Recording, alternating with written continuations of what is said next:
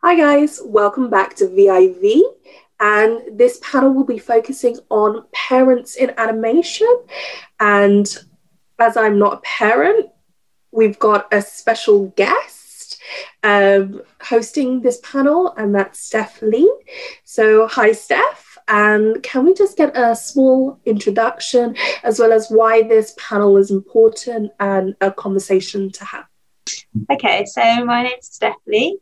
I run Kino Bino Animation Studio with my husband. We're based in Leicester and we do 2D animation.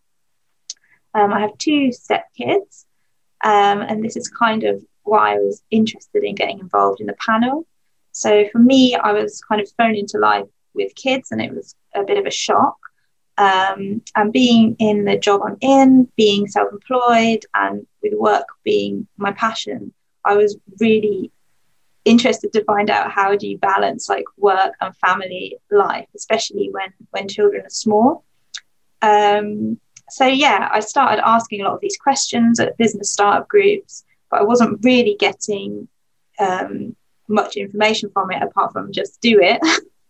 And I know there's a lot of other people who have the same types of questions. So I thought the best thing to do would be to talk to people who are actually working directly in the industry, who are freelancing, who are employed in studios, and to just learn a bit more about their experiences. And let's start the discussion. Hi, everyone. Okay, so I guess let's just do the intros first and then I'll get straight into the questions. Okay, so Jim, you can go first. Oh, hi. Yes, so I'm Jim Lefebvre. I'm an animation director and I studied animation back in '97 at Edinburgh, graduated, did a bit of time at the National Film School and then joined Nexus Productions, which was a very small company at the time, and kind of spent about nearly 20 years there directing commercials. I've got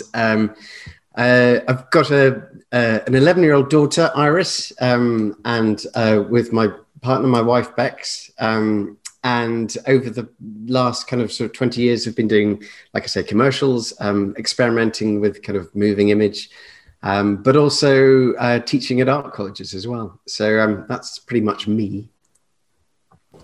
Okay, thank you, Rachel. Hi, my name's Rachel Thorne. I've been working in the animation industry since I graduated in 2008, so it's been about 13 years or so. At the beginning, I started off doing kind of runner jobs, animation assistant, and then working my way up as animator, lead, and I'm currently working and have been for about 6 years as an animation director on various series productions here in London, including Sarah and Duck, Mr. Bean, and currently I'm at Simon's Cat. Just over 2 years ago, my partner gave birth to a little girl. So we're a family of three, and we're both working full-time at the moment.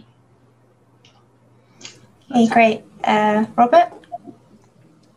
Hi, I'm Robert Nelson, and I storyboard artist currently at Blue Zoo. I studied animation production and graduated in 2008 as well at the Arts Institute, I think it was called at the time, in Bournemouth. And since then done TV, feature, both studio and freelance. And I also am a visiting lecturer part-time at the University of Hertfordshire. I have a 17-month-old bouncing baby girl who loves to scream and run around. Okay, Marcy? Hi, my name is Marcia Rojas. I studied design in Chile, and when I graduated, I couldn't find a job. So I studied an apprenticeship in a little animation studio there, and I moved to the UK, and I started working. Well, I met Joanna and Les, and I started working in their studio as doing maths, and just all the way up, really. And well, I've been working animation for about almost 20 years, maybe. So yeah, I just stayed. And I am a mom of two. I'm a mom by adoption. My son is 5 and my daughter is 3. And I've been mainly working for Joanna Glass in Beryl Productions, and also doing freelance work for mainly series, I think, here in Wales. So I think that's it. Thank you. Okay, Evgenia and Miles. Hello, my name is Evgenia Golubeva, and I'm currently at Blue Zoo directing a new TV show for YouTube Originals called Million Lou. I'm also a writer, so I write for Kids TV, and I've been in the industry for about last more than 10 years now. My name is Miles McLeod. I work with Evgenia and also my brother Greg as part of the Brothers McLeod. I've been working as a writer for other people for about 15 years. And at the moment, I'm head writing Circle Square, which will be on Milkshake later this year. And we have a daughter who is 6-year-old. We have a 6-year-old daughter and 2 dogs. Yeah. That's very busy here. And we're working full time, both of us. Okay, thanks. And Emma? Hi, I'm Emma Fernando. I'm an animation producer. Talked my way into the BBC when I was 18, so I've been in the industry for 20 years now, and worked on lots of really cool projects, jumped between working for independent companies and working at broadcasters. And I'm currently working with the team behind The Amazing World of Gumball. Was producer on the 2 new shows that have come out of that studio. So very busy, and I have 2 children. I have a 9-year-old son and a 2-year-old daughter. Okay, great, thank you. Okay, so I'm just going to go straight in. So yeah, there are some known issues that new parents and particularly mothers face across all industries when they want to take time out to have children. And since a lot of us working in animation are freelance, perhaps some of the maternity and paternity benefits aren't available to us. So what's your experience in taking time out to have a baby and become a parent? Who wants to go first? Evgenia? So when our daughter was born 6 years ago, I guess being freelance is useful in one way, because at the time I was writing, and actually I could fit it around childcare, and I didn't stop working straight away. I kept working for a while, because when she was little she slept a lot. We were quite lucky. She slept until she was like 6 months old, and then she started teething, and then we both went slightly insane from sleep deprivation. But before it happened, we managed to work around, and we would swap as well. We'd make sure that we do like 50-50 parenting, so we make sure that it's not my job or Miles's job, is our job to make sure we can look after her.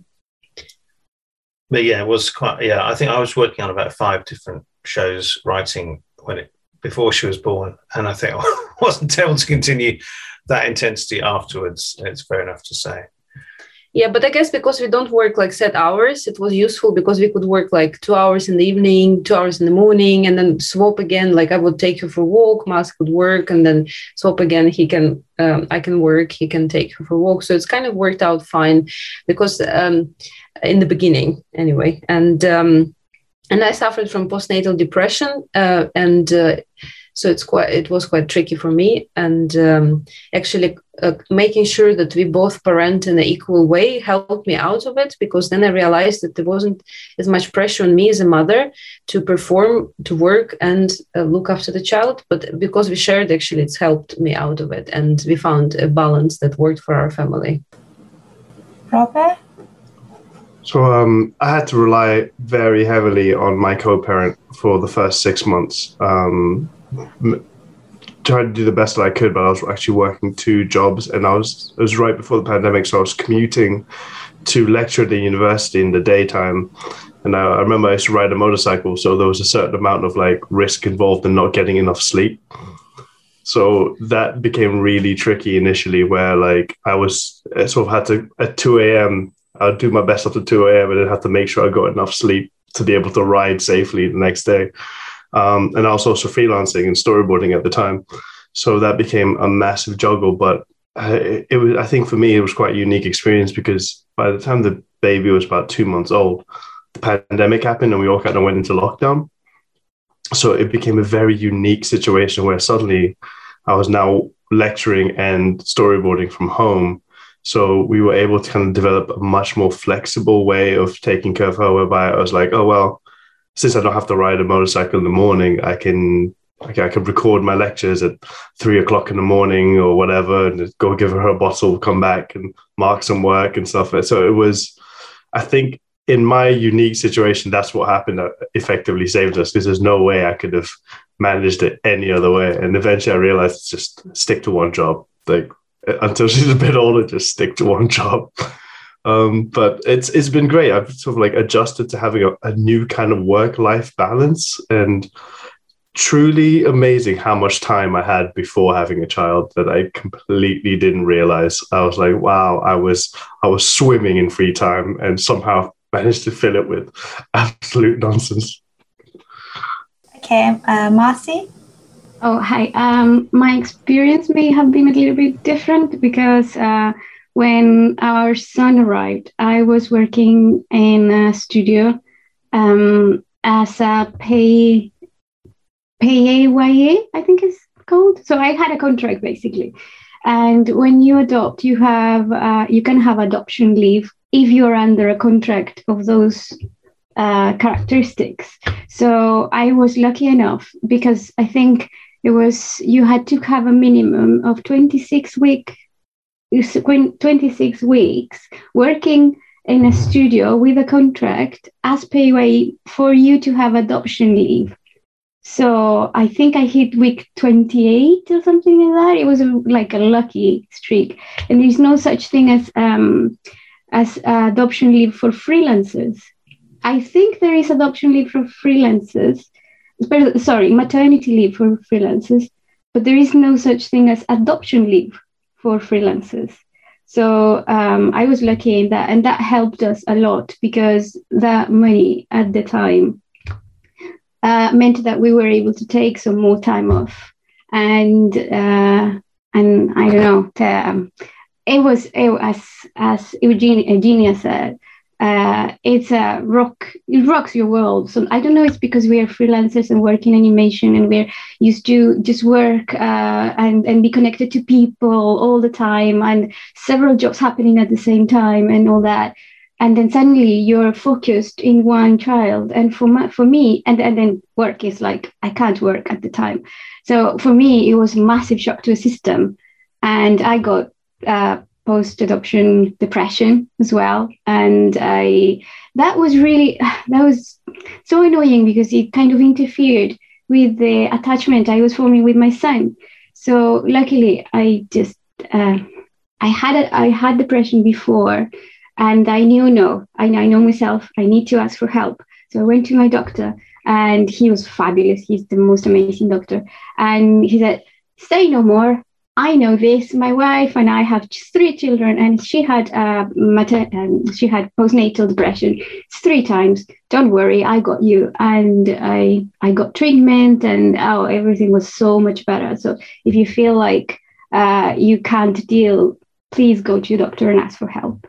And then with my daughter, that came about 3 years later. I wasn't under a contract at the time. So that time I couldn't have adoption leave at all. So we knew this already. So we had saved up money as much as we could. So we could take time off and concentrate on the family, really. And this was right before it was about a year and a half before lockdown. And now on the flip side of lockdown, now the time we have is much more flexible. Go around childcare. We have a childminder just around the corner. Childminders are the best, and that means that we can go walking, pick them up, and come back, and we have more of a system now. But yeah, at the time it was quite scary, and if we could do something to improve the maternity leaves and adoption leaves, that would be fantastic for the industry. So yeah. Great, thanks. Does anyone else have anything to add? Jim? My experience, I'm really lucky for my partner to actually have a proper job. She helps run an independent bookshop up in London, and so when we had our child, she had the benefit of quite a structured maternity leave. So it allowed me to. I was right in the middle of a big directing job at the time, but Nexus really, really supportive, and I had a couple of weeks at least of just adjusting to this massive change in the world. But so for the first part of our lives as parents, Bex was very much kind of home based. But what's been really lucky for me is that both Bex and I have been able to swap round our roles as money earner or home runner through our lives, and actually it was useful for me for a job to finish, a directing job to finish. And that was about 6 or 7 months into Iris being born. And for Bex to be able to kind of grasp her normality again. So I kind of took a back foot on my work. And yeah, it's an interesting thing of like I guess you were saying about freelance being really useful as well. But as I say, I was really lucky to have a supportive partner who has some structural financial kind of security in some respects. That's my world. Rachel? Yeah, hi. Similar to Jim, my partner has got a normal job. So she had a structured kind of maternity leave, and she decided to take a 12-month leave as well, so quite a long one. And I was employed. I've been at Simons Cap for 3 years or so now, so I was employed when she gave birth, and so I was eligible for the statutory maternity leave pay, which isn't a lot of money, but it all helps in that first year, especially when you get a reduced income. My partner got reduced income when she was on maternity. So she got a bit more at the beginning, and then it went on to the kind of the government amount, which, any bits of savings we had kind of got used up in that time, but it was obviously all worth it. I got that 2 weeks paternity leave, I should say, which was great. And it also felt like being employed, I felt that I had a bit of security at the time. I don't know if that really is the case, because even if I was freelancing, I would have a contract, but somewhere in my mind, I felt that, I don't know, having an employment status gave me a bit more security in that situation. And in fact, I was looking through my paperwork the other day, and I noticed that if I had been working at the company for 2 years when she was born, I would have got 90% of my pay, which would have been a great benefit, but I didn't qualify for that at the time. But yeah, thinking back to a couple of years ago, I remember it being quite an intense time. Obviously, for everybody it is.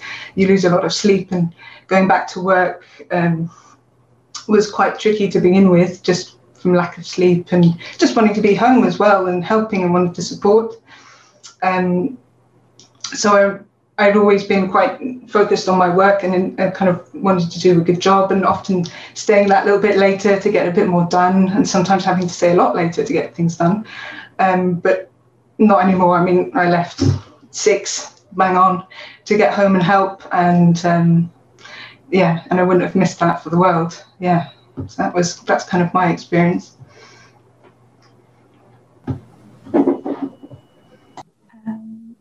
Robert? So I'd add, since we mentioned, my co-parent also works in animation, but she happened to be working for Lloyds Bank at the time. They opened up an animation department for internal sort of stuff, and their sort of maternity leave program was incredible. So she got full maternity leave. She got 85% of her pay. A little bit like Rachel, if she'd been there for 2 more months, or even something like 2 more weeks, she would have had even more time off and stuff that would have been fully paid. But that was obviously meant that she could shoulder a larger amount of the responsibility of co-parenting, though she did go through some postnatal stuff herself, where I just had to take the time off work and sort of step in. That helped a great deal because I didn't have any sort of resources to have time off for paternity leave. I guess. Yeah. Yeah, I think it's really interesting about paternity, because I think if you're self-employed, like you really don't, there's not a very large allowance, right? Rachel? Yeah, I don't even think there is an allowance if you're freelancing for paternity. I don't think it exists only for maternity, because I did a bit of research before. So yeah, that is definitely something that should be looked at, I would say. Yeah, I was just wondering actually about taking that time out. Do you think it's impacted like your career progression in any way? Emma?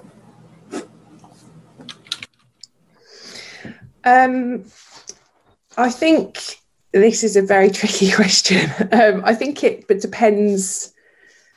I think you have to, it depends where you work and what sort of role you have, but I think it definitely does. And I think just by the nature of having not only some time out, but also, as Rachel was saying, you know, having to, maybe you've gone from working till 10 p.m. to get stuff done to having to leave at 6. And that's quite a shift in the studio, I think, if everybody's working till 10 and then you have to leave at 6 and suddenly you're the one getting up and going, no, I really have to go. And I think that can, by the nature of you changing the way you work, can have an impact for sure. And my personal experience is that I don't feel like that in my job, which is nice for me, but I'm aware that that's not the case for everybody. And I think that I have always been quite non-apologetic for being a mother. And I'm also like super open about it when I take a job and I say, look, this is what I need. And because you're good at your job and you give it 100%, you give it 100% within those hours. And I like to think that you're treated like an adult and you can get on with what you need to. And I think that seems to be a contagious way of working in places that I've worked. And when I first started on Gumball for Cartoon Network, I was the first person on the whole crew to have a child. Nobody else had kids. So I was interviewed for the job and I remember thinking, I'm never going to get this job because I'm going to have to leave early. And at the time, my husband's a plumber. So my husband was working and there was like one train an hour that you had to get to be able to get back in time for nursery. And if I wasn't back in time for nursery, it's like £20 for every 15 minutes or something mad. So I was regularly seen shouting at people on the train to move down so that I could actually get on the train to get back for nursery. But I had the conversation with Sarah Fell, who was the producer at the time, and said, like, I'd love to do this job, but I'm going to need this flexibility. She's like, yeah, fine. Of course, no problem. So we worked out something that worked really well for me, and I was super happy at that job. And it just meant that I felt very fulfilled because I was doing the job in the hours that I said. And then I felt fine getting up from my chair at 4 p.m. to get this one train to get to nursery. So I think, being very upfront about what you need and how that's going to work for you makes it much easier, because negotiating that later in a job is always much more difficult. And so, I think being non-apologetic for being a parent of, like, I have a little human that needs me and, needs to be fed is an important message to employers for sure. Okay. Jim? No, I think that's such an interesting point that Emma said, which is actually, whether or not it's a freelance thing or working within a company like Nexus, or wherever, we all push ourselves to beyond ridiculous hours of leaving at 9-10 in the evening because we love it, because we're really lucky doing what we're doing. But actually, in reality, what I found really useful about parenthood is saying, no, actually, I've got this thing which needs a lot of attention, which I just want to be with. And actually, I am going to leave at 5. And it's not, like Emma was saying, it's just actually useful to be able to say that is how it works. I guess the difference with someone in my position was that I had a position, it wasn't a case of going into a new job, which I can imagine must feel quite terrifying when you feel like you have to say something like, I have a child, which is ridiculous that you have to say that. But it is about the world adjusting to something which is utterly normal and actually really helps life, where you manage your life in a more controlled way.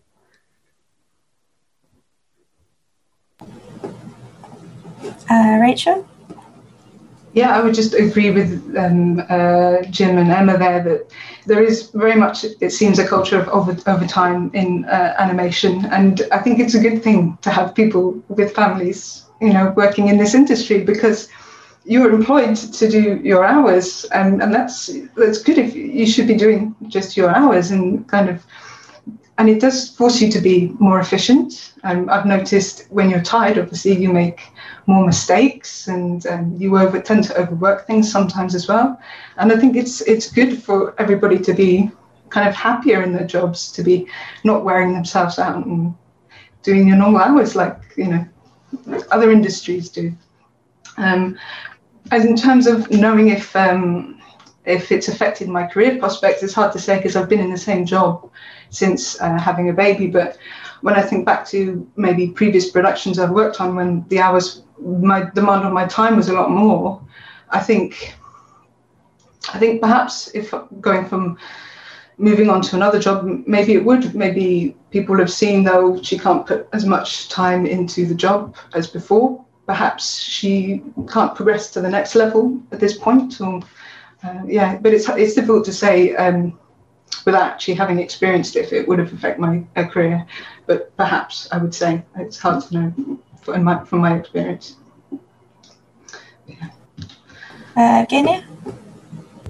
When our daughter was born, my career only was beginning. So it's kind of because I moved from Russia to UK and obviously needed to basically start again, because I didn't have the same connections that I had in Russia. I didn't go to universities that recognized here. So I struggled to get into industry. And exactly when she was born, it was like quite sensitive moment for my career, because I was just about getting my first writing gigs and I think also I did lots of networking before she was born, and I made sure that I continued doing networking because I was building my career. So it was a very important part of it. So we did go to festivals and we did take her with us. We went to Annecy Film Festival. We went to Cardiff Animation Festival. We went across lots of places, and actually it was fine. We kind of made it work, and we took turns going to networking events or parties, or even take her with us, and she was fine just bouncing there.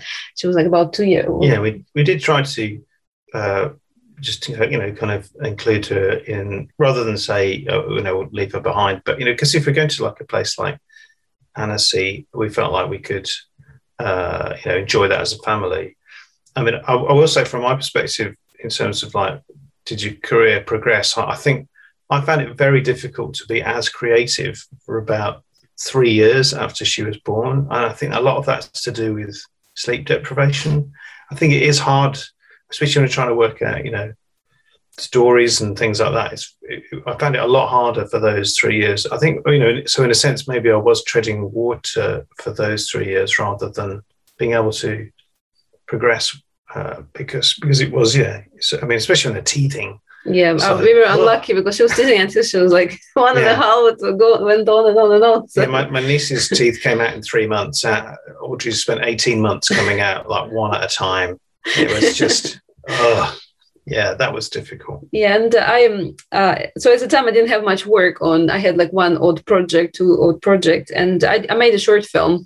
I'm Not a Mouse, that I worked on it whenever I could, really. Just I kind of I animated it all myself, designed it myself, and my friend Tom Angel did some music for it. And my goal was just to keep it small. It's only 2 minutes long, and I just wanted to get into directing in the UK as well. And actually, this film went to festivals, got lots of awards. It's and it's funny how 2-minute film can change your life, literally, made by sleep-deprived me. So and it's true. You kind of, I guess you're much more focused, because when you have this 2 hours, 3 hours, you really work. You don't procrastinate. There is no time. You just literally sit down on and do it, because there is no other choice.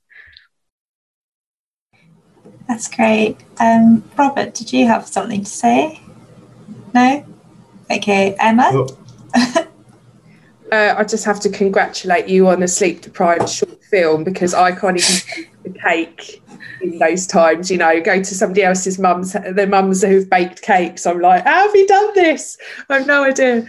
And yeah, I mean, I would just say that overall, it's great that we're talking about this, because you should go to festivals and include your children. We make children's TV, so it's sort of the audience and what we do. And it's absolutely, they shouldn't be hidden in the background. It's just what I think COVID has brought for me particularly is, again, I work with a team who predominantly most of the team I have don't have children, and my kids will run into this room and I'm working, and they're very much involved in my job, really. When I was homeschooling my 9-year-old for months, and he was involved in coming in the room. And what was really nice was the team at Cartoon Network totally took them under their wing, and when all of this happened in homeschooling, he was invited to do like workshops. They did workshops for the kids and all sorts of different things, which to my son is a huge thing, to be able to sit and draw with somebody who draws for Cartoon Network. Or so I think the more we talk about it, the more everybody sees a responsibility in those kids that are part of our lives and part of our circle of not only getting our job done, but our creativity and our mindset. So hopefully COVID has brought that also to many other people's households, because it's definitely helped with me for sure. I just wanted to dip in as well. That's absolutely just the best way is bringing your children into the industry that we work in, and it's so inspiring for people that don't have children to see that actually they are not hidden away, they're part of our lives. I had the real pleasure to work with an Italian production company called H Films, and Stella Rossini, who runs that. It's a very women's based kind of run production company, and all of their children were in there at various points. There was such a wonderful normality to, and it makes people less afraid of parenthood and the responsibilities, and for everybody to really understand, how tough, but also how kind of simple and joyful that part of the life is. It's really inspiring to see people, bringing children into the industry there. Okay, I think I'm going to have to move on. So the next question kind of was about balancing your work and childcare. And I think you've kind of answered some of it already, but yeah, it's quite interesting actually to hear the difference between freelance working and those of you who've been working in studios. And I guess this question is kind of more relevant to pre-pandemic, but like about how do you kind of balance that childcare, like Emma said, about having to ask to leave early and stuff like that. So yeah, I don't know if anyone has anything else to add on that. Evgenia? Yeah, pre-pandemic, it was quite, I guess we don't have grandparents here, but because obviously my mom and dad, they live in St. Petersburg in Russia, and Ma's parents are elderly, so they would struggle to help us. But the thing is, like, we have lots of friends who help us. Like, we have a big support network. I think I would definitely stress it out for people who are about to have children or thinking about it. It's so important to have help. And even if it's not part of your family, we are truly blessed with such an amazing people surrounding us, helping us, being able to babysit on the last minute. We go to festival, they come and look after our daughter for 3-4 days. It's amazing. It's so helpful. When our daughter was born, I was so worried that we'll miss out on all this help from my mom, but actually all our friends, they were truly helpful. And it's so important to be able to ask for help and get it. And obviously, yeah, like in childcare, we use like after school clubs and again, I guess it's just about making it all work. At some point, our daughter was going to nursery like 5 days a week because we were really busy with work. But when the work dried out, we actually took her out of nursery for a little bit so we could spend time together. So I guess in this sense, freelance helps because you can then balance seeing what's happening. And usually, like, I'm very busy and then Miles is not very busy, or yeah, vice versa. Yeah. So yeah, no, and we were very lucky that because we were in a relatively small town, and but we still have like the theatre here in Stratford. There's a really great nursery here as well, which is actually very kind of creative led nursery. So that was great from our perspective too. And she went to nursery when she was 6 months old again. So we kind of... That was for a day. Yeah, just a day. For the first 6 months. And actually they said to us that was a better age than 10 months when they're starting to... when they get a lot more tears and things, because at that age they're forming an attachment. So we never actually had any kind of tears going to nursery with Audrey, because it just became part of her life from 6 months, just a day. And then as the older she got, she went for like 2 days or 3 days. And then, yeah, when we were super busy together at one point, we needed to use it a bit more. And then, yeah, so it was good to have that flexibility as well, though it is obviously expensive.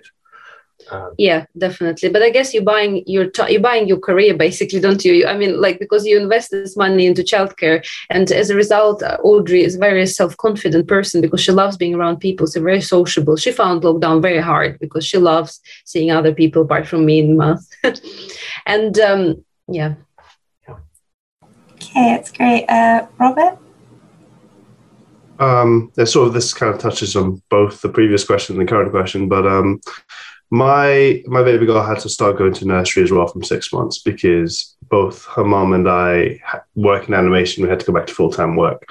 And nursery said the same thing. She hadn't got to the attachment period yet, so she actually could adjust, but she went straight, apart from the adjustment week, straight to 5 days a week. And this ties into the next question about the positive of children while working in the animation industry. It really forced me, because before, like as a storyboard artist without a child, if a scene went wrong, you did extra hours, you redid it, you worked overtime, you did what you had to do to try to do the best work you could possibly do. And then it very much became the best work I could do given the amount of time. And this is where studios and even in freelance, but your colleagues helps a lot, because I lost the fear of asking for help. But prior to that, I would always be so afraid that I'd be discovered as the fraud that I am as a storyboard artist, and people would know that I was no good because this one scene or this one sequence was terrible. And it got to a point where it's like, no, you can't do that, because my hours are now dictated by this small person who goes, oh, no, it's clock out time. Like you have to pick me up at nursery at 5:30. And you've got to feed me, and you've got to change me. And she's got no mercy. Like she wants her books read to her, all 12 of them, every time before bed. And then, I think to myself, okay, you know what? I can get a couple more hours of work in at nighttime.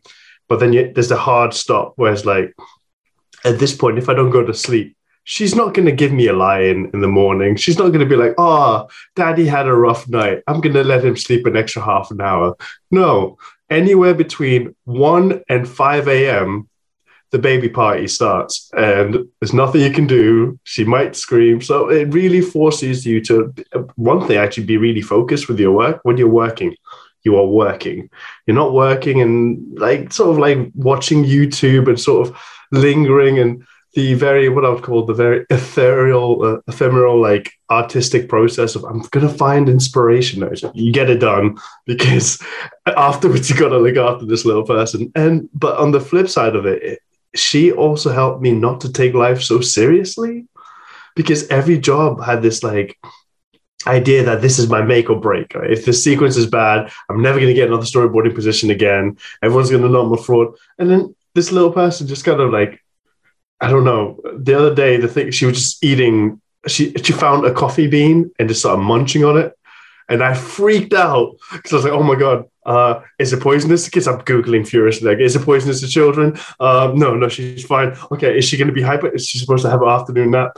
And everything to do with storyboarding and animation and career and this, out the window, like, and then you stop afterwards and you just laugh with them. You know, you just kind of remember also a little bit like why you started to do animation in the first place, because of these little stories. Because you get so caught up in finding an idea. And once you have a kid, ideas start to find you, because they just create these opportunities for pure comedy, things that you probably never would have thought of or even ever would have thought were funny. But they just sort of, they materialize and you remember, oh yeah, I kind of remember being a kid and not taking everything so seriously all the time. Oh, that's great. I think Marcy's next.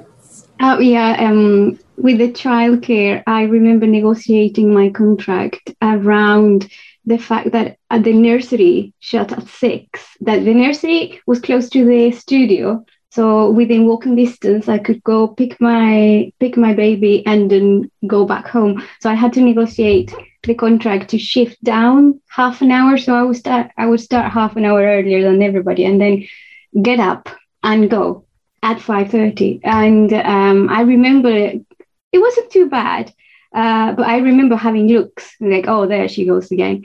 And I had to go. It was like unapologetic again, like Emma said. You have to go. And it's like, I cannot do any other overtime. My contract says from this point to this other point. And then I remember, I don't know if it was a Christmas concert, I remember like, oh my goodness, how am I going to do this? I need to ask for a longer lunch break, or I could work through lunch tomorrow. Or yeah, I remember that. It was a little bit touch and go, really. That was with a studio that had two men at the head of it. I don't know if this makes a difference, to be honest, but maybe it does. And when I was working for Joanna in Burial Studios, I had my daughter at the time, and then I had same kind of things around it. And at the time it was, I can't go today. My daughter needs to go to the doctor. I need to take her. And I remember being very worked up about it. And Jo was wonderful about it. And for her, it was like, yes, of course you need to take your daughter to the doctor.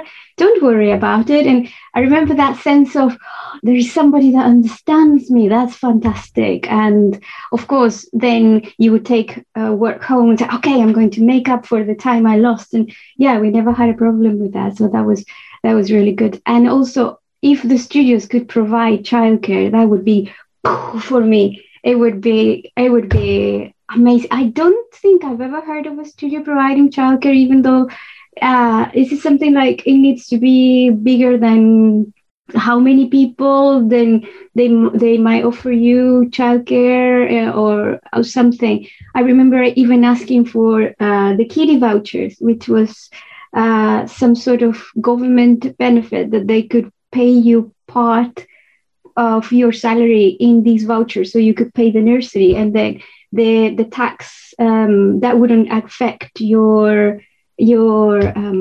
taxes or something like that. It was a system like that. And I remember asking to HR at the time, and they said, yes, of course, we're going to look into it. And they never did. And I remember that sticking into like, you never did. And they would have been so grateful. But yeah, I don't know if they think about these things, because it's a life changer for us.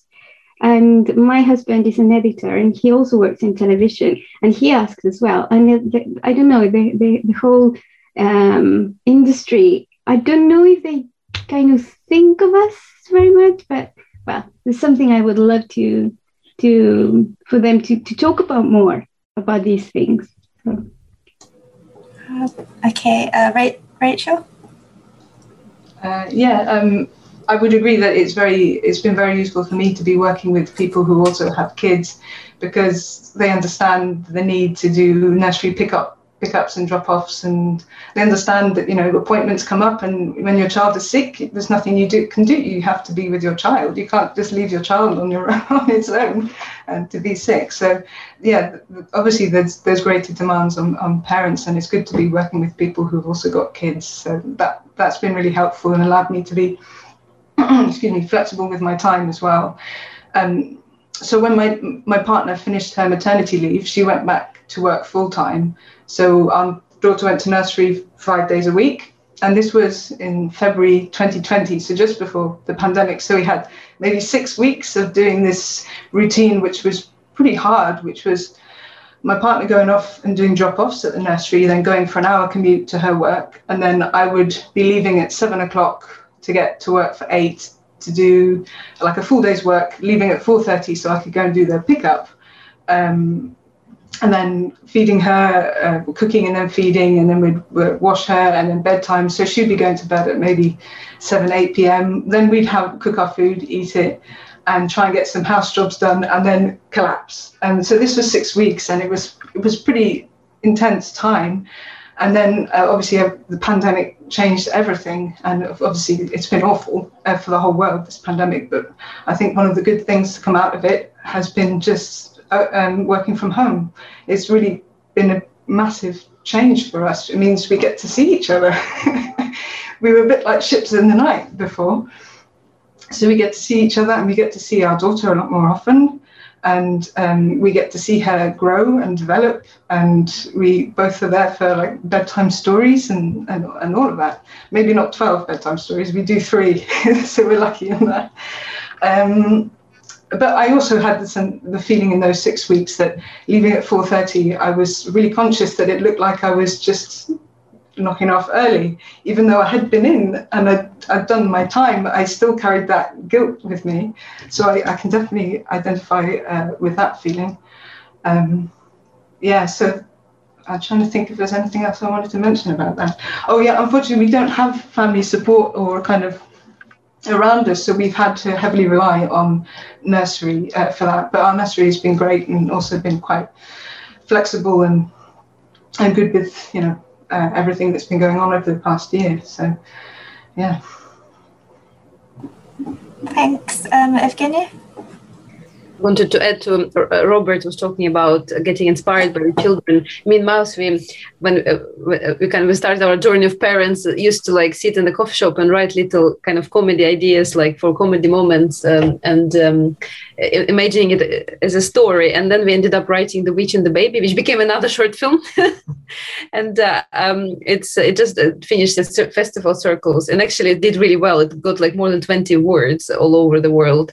It's a shame it's all pandemic, so we can't go to festivals and actually see the reaction of the audience, but it was very well received. It's all also basically inspired by our daughter, like all the classical things that kids go through. And we use that in other stories we come up with. She's certainly been the inspiration for a lot of stories actually, because you tend to notice those things. Yeah, it's quite funny. Sometimes you sit in the writing meeting, and you suggest a story, and someone says, "Oh no, kids would never do this," or like something like that. You go, "No, wait a minute, no, my daughter just does it all the time." So it's quite funny that actually, as a writer, is really helpful because you see their lives, you see how they change through the different age groups, and then you kind of bring it to the table as well. Emma?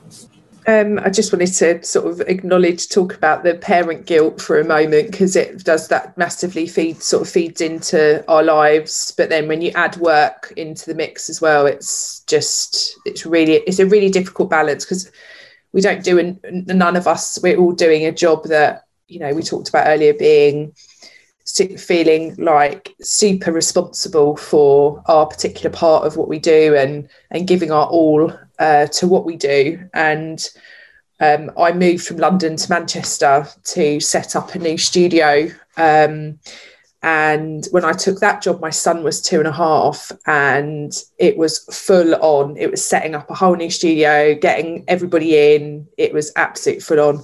And I took the job as a 5-day week, and I did it for 2 years. And by the end of the 2 years, I was so unhappy to my core of just never seeing my son I was like out early, back late, just didn't have enough time with him, and made a big decision to make a change. And the time felt right career-wise and for lots and lots of other reasons as well, but just felt like, I couldn't deal with the guilt of trying, my balance completely tipped the other way. And I think this happens a lot in our lives anyway, and I think it's important to acknowledge that you don't always get it right. And I think this sort of unique environment we're currently in with COVID as well has tipped it completely the other way, which is lovely, But when we get back to reality, it's about finding the balance that works for all of us as individuals again. And I made a vow to myself after that job that I would always try and maintain that balance and not feel the guilt. And I think that's where, you know, at the beginning I was like, I'm not apologetic for having a child. And I think that's where it comes from, because I know I'm good at my job. I know I give everything I can. I'm very focused in the hours that I do. But I now have a Friday off because since I've had my daughter, who's only 2, and I've decided, you know, if I can afford to, I'm not going to work a Friday, because I'd like to go to a baby group and have conversations with other mums who have toddlers and just be in that world, instead of everything being about like work and then housework and food shopping and all the other stuff that comes with it, of like having a day to just absorb everything about having a toddler, which I love. So I think, you know, having been a parent for nearly 10 years and worked in this industry, and having like quite a big gap in the middle, the balance of, you know, how you make it work, and also like getting it right in your head of where the balance is for you as an individual is super important. And never be apologetic for going to a Christmas show, or like, these are the things nobody ever said. I never saw my child through those ages because I was making a really good TV show. Nobody ever said that, ever.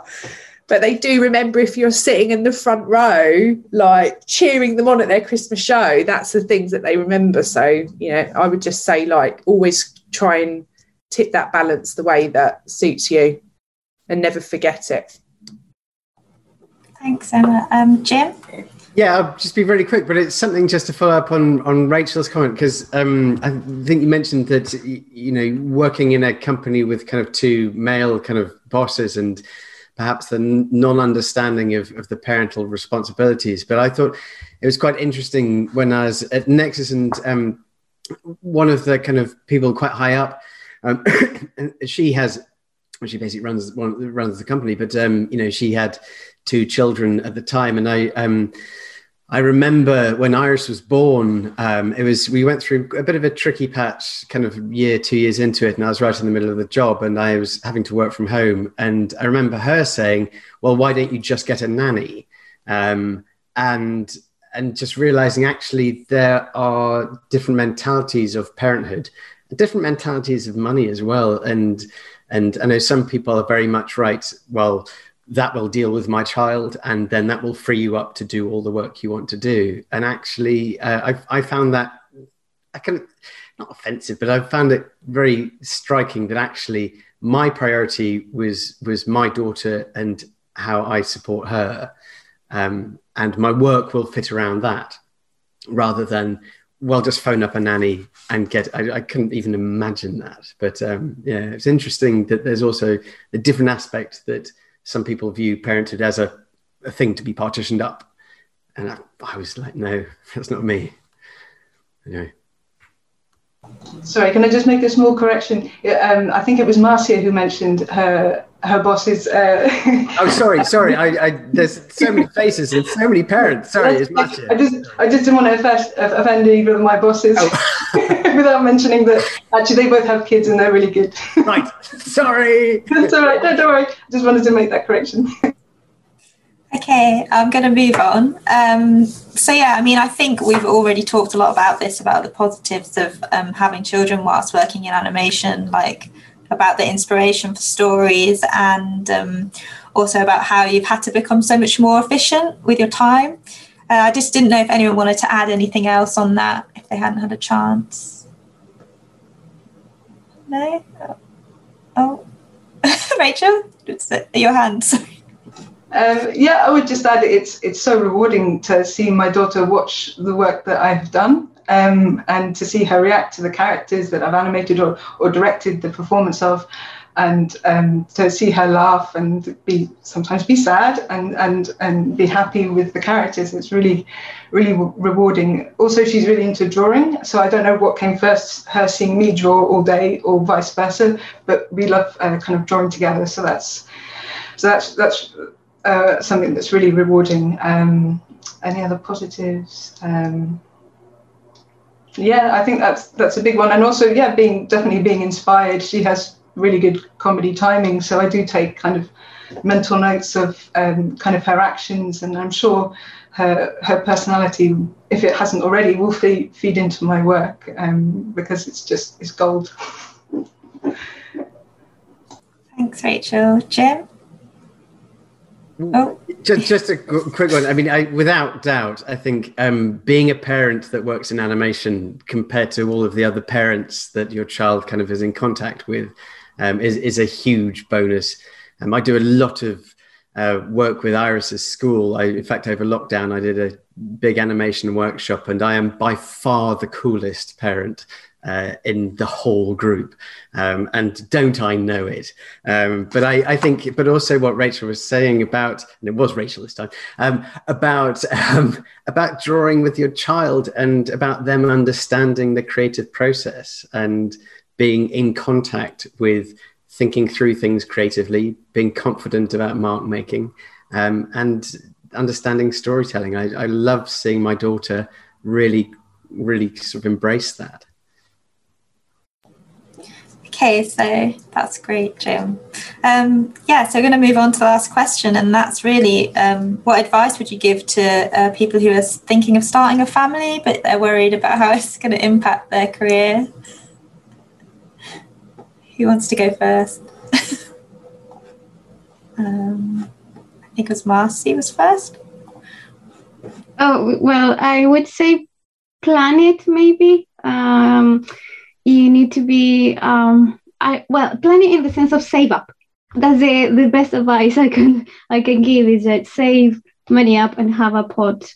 Okay, this is going to be either you might have to take time off work, you might not have the parent leave, you might need to pay for more childcare than you expected, all that kind of thing. So that's one advice I would give. And the other would be to look at the area you're living as well. What nurseries are around or what schools? I mean, that ends up being quite important at some point.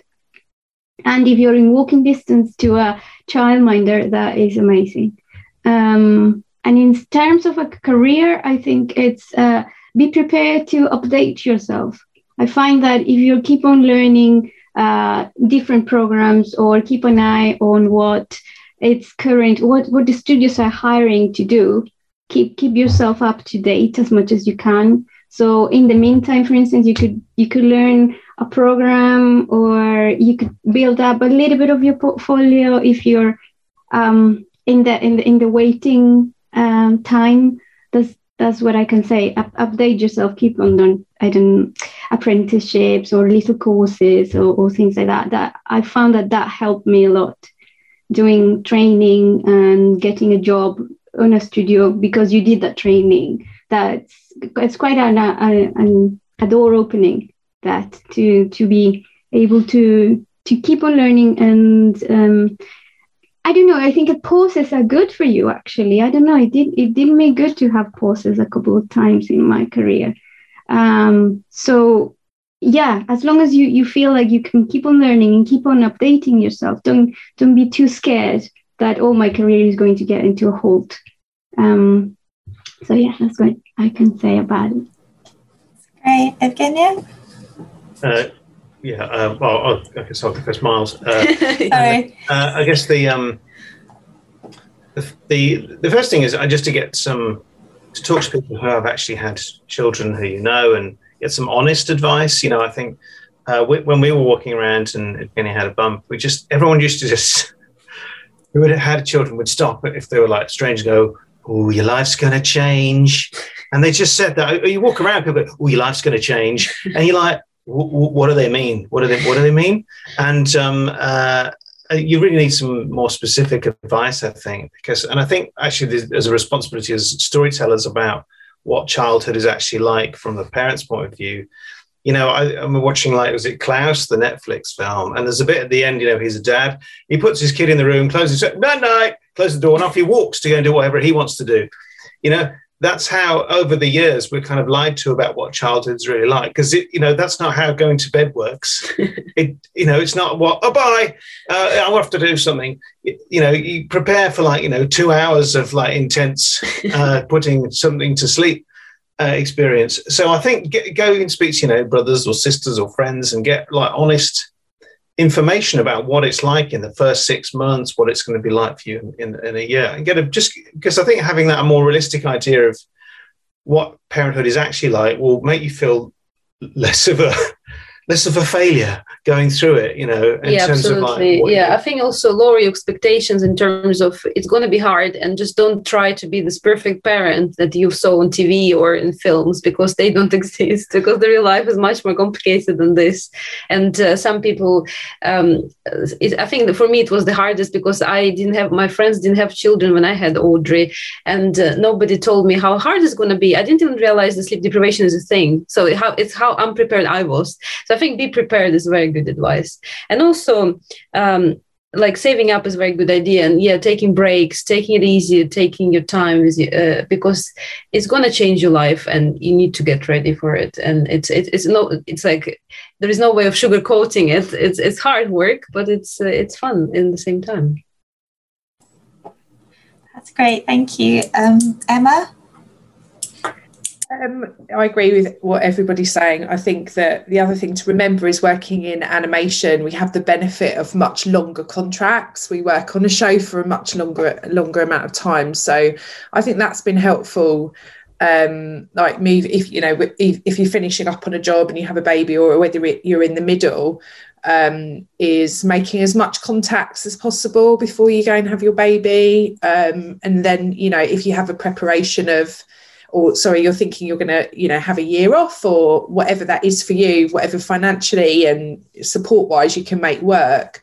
I think it's being aware of, the other projects sort of bubble for quite a long time. So if there's something that might be greenlit, or there's another show coming up or whatever, it's like having an awareness of what potentially could be in production by the time you come back, like you're ready to come back to work. So I think having those connections of like, I'm going to go off and have a baby, but actually if I go off and have a baby and I'm off for a year, I could slot quite nicely into this production if it gets greenlit in that period of time. So I would, just remember that our contracts, that's a real benefit for animation, is that we do have longer contracts in our industry. Thanks, Emma. Robert, next. So, to not rehash what anyone said, because that's all great advice, like obviously plan, save, get solid advice. In my experience, I've sort of been the family babysitter since I was about 12 years old. And because, who's watching cartoons all day? Oh, it's Rob. So just leave the kids with Rob and we'll go do our own thing. So that sort of became my role in life. And I thought, I'm going to have a kid. I've got this. I've taken care of children, many, many other people's babies before. It's going to be fine. I'm a pro. No, absolutely not. The child came and threw an absolute spanner in everything. I'm like, you don't do anything like any other baby I've ever looked after. It's almost like she had learned how to get to me personally. She knew the exact moments to cry, where it'd be the motion. She'd wait till I had 3 things in my hands. It's like, that's when I'm gonna have a tantrum. The nappy should be completely calm, and then suddenly do like a Chun-Li spinning bird kick, like as soon as I took the nappy off. Insane experience, but for a while I got really sort of like worried, like, do I know what I'm doing? So the advice I'd give other parents is, don't put too much pressure on yourself to be perfect. Like most things in life, it's a marathon, and I was freaking out about, have I ruined my child by sleep training? Have I ruined my child by not sleep training? Is it supposed to be? And it's just sort of like, just take it every day as it comes and sort of listen to your kid. Once you do decide you're going to be a parent, that is, don't then become a parent and then let it become this source of stress in your life. Allow your kids to impact you as much as you impact them, and learn from each other, because this is a unique human being with, ideas and even though they're very small to begin with, they do have a little personality, and don't try to impose yours. Just try to sort of like find a way to sort of like have a symbiotic relationship with them, and everything just goes a lot easier. When it comes to your career, it's the same kind of thing. It's consistency, right? So it's not just because you take 1 year out because those first 2 years of a kid's life is really, really full on. It doesn't mean your career is over. It doesn't mean like in the long term of, especially when you're working in animation, the long-term goals of animation are just going to drop off and you're suddenly not going to be able to do anything anymore. And you've lost every opportunity available to you, because it's all a training and learning experience. When you come back to working full-time, you'll know so much more and you'd understand so much more. And you've had all this time for your brain to sort of marinate all these other ideas that you never would have had otherwise. So like, just don't get too caught up on trying to hit certain milestones at certain points in your life and certain times. Like by 35, I want to be this, and by 40, I want to be. No, just pace yourself and do the daily thing and enjoy the ride. That's what I'd say. That's great. And then Jim? Yeah, well, as Robert said, all of this is good advice. I'd kind of almost throw one thing into the mix, which is don't overthink it. The world will adjust, and I know Bex and I kind of got into a massive overthinking thing about children, and then we realized actually there's going to be a point at which you can't tell what's ahead. You can't tell things like postnatal depression. You can't tell a healthy child or a poorly child. It's the most important thing is you, because everything all boils down to your ability to kind of support your family, your child. So in some ways, it will dictate, the situation will dictate, the next steps. So I would say don't overthink it, but all of the other advice is also good. Okay, and one more, Marcy. Oh yeah, I wanted to take on that as well. It was a bit hard for us to start a family. So for all the planning we did before, it never worked. So eventually we had a family, and you don't know how lucky you are when you can have a family, when you can have your children.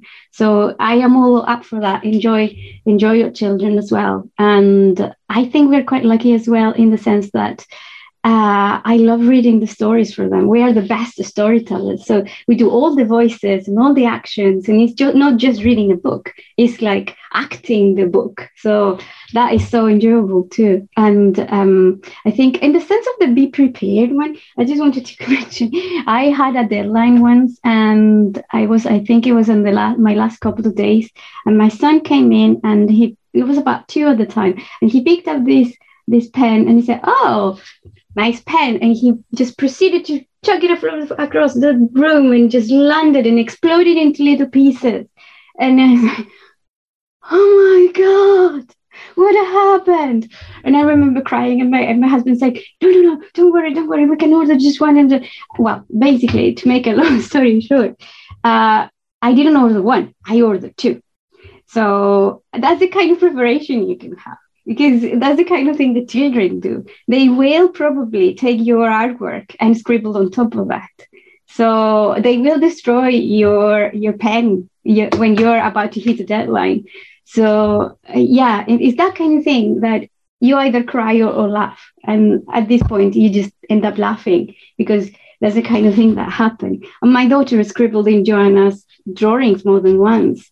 And I was mortified, and Joanna thought it was hilarious. It's like the best artwork ever. So yeah, just enjoy them, and just don't take it too seriously as well. I think a lot of this is about humor and laughing and enjoying your children. It's not all bad. It's not all sleep deprivation. It is lots of inspiration there as well. My kids inspire me a lot. I think half of the work I do now, personal work, it's about making portraits of themselves, being like little monsters, little cave people in lockdown. It's just their personalities, just they do whatever. It's the biggest learning in life, I think. But it's great. Okay, well, thanks everyone. I think that was really great. You all had some really amazing advice, and it's really great to hear all your experiences. I think it's like Emma said, it's really important we talk about these things, because I know there's a lot of women out there, particularly like amongst my friendship group anyway, that are like so anxious about these kinds of things, and it's because no one's asking about it and no one's talking about it. So yeah, I really appreciate you guys coming on the panel today and discussing everything. So yeah, thank you. Thank you very much. Thank you. Great. Thank you.